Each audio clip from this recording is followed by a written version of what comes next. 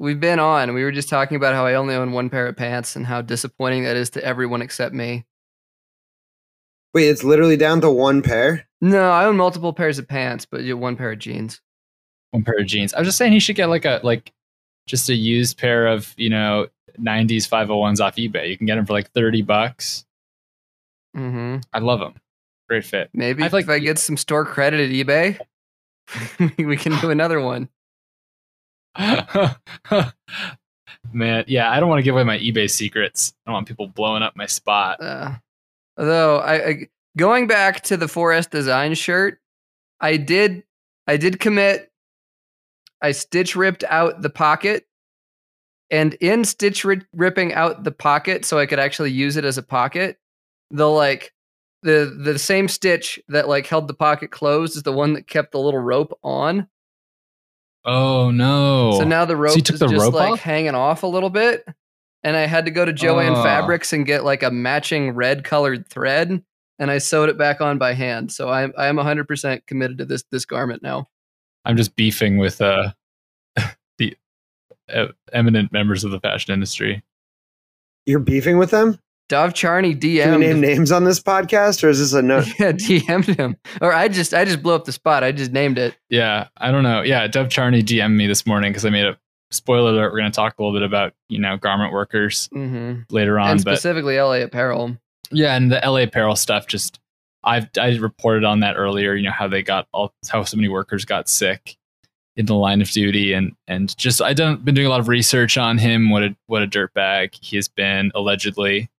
And so I made a TikTok about it, and he DM'd me, and it has like 80,000 views right now.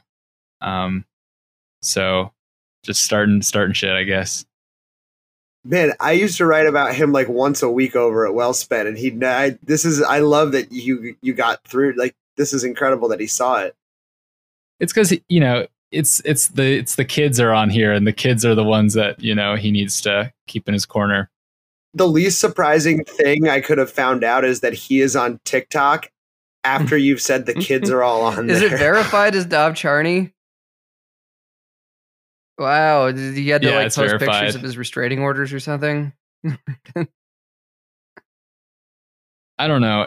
And then the LA Apparel account DM'd me on TikTok, and then someone who worked like a model for LA Apparel also DM'd me on TikTok. It's funny. I feel like I just think that like there's a way where like print media, despite the fact it's more important and more prestigious, doesn't really connect to youths in the way that this medium does, that TikTok does. So it's like you can kind of just let the New York Times slide by, which is crazy, but then you got to go after some kid on the internet. I don't know. Just theory. I don't know. He can't intimidate the New York Times or the LA Times probably, but just like some random person on the internet, maybe he thinks he can make a difference there. And if, I don't know, like takes you to the factory, like gives you I don't want to say wine and dine because that has other implications, but like is just nice to you. It's a lot easier to win over one person than it is an entire like institution.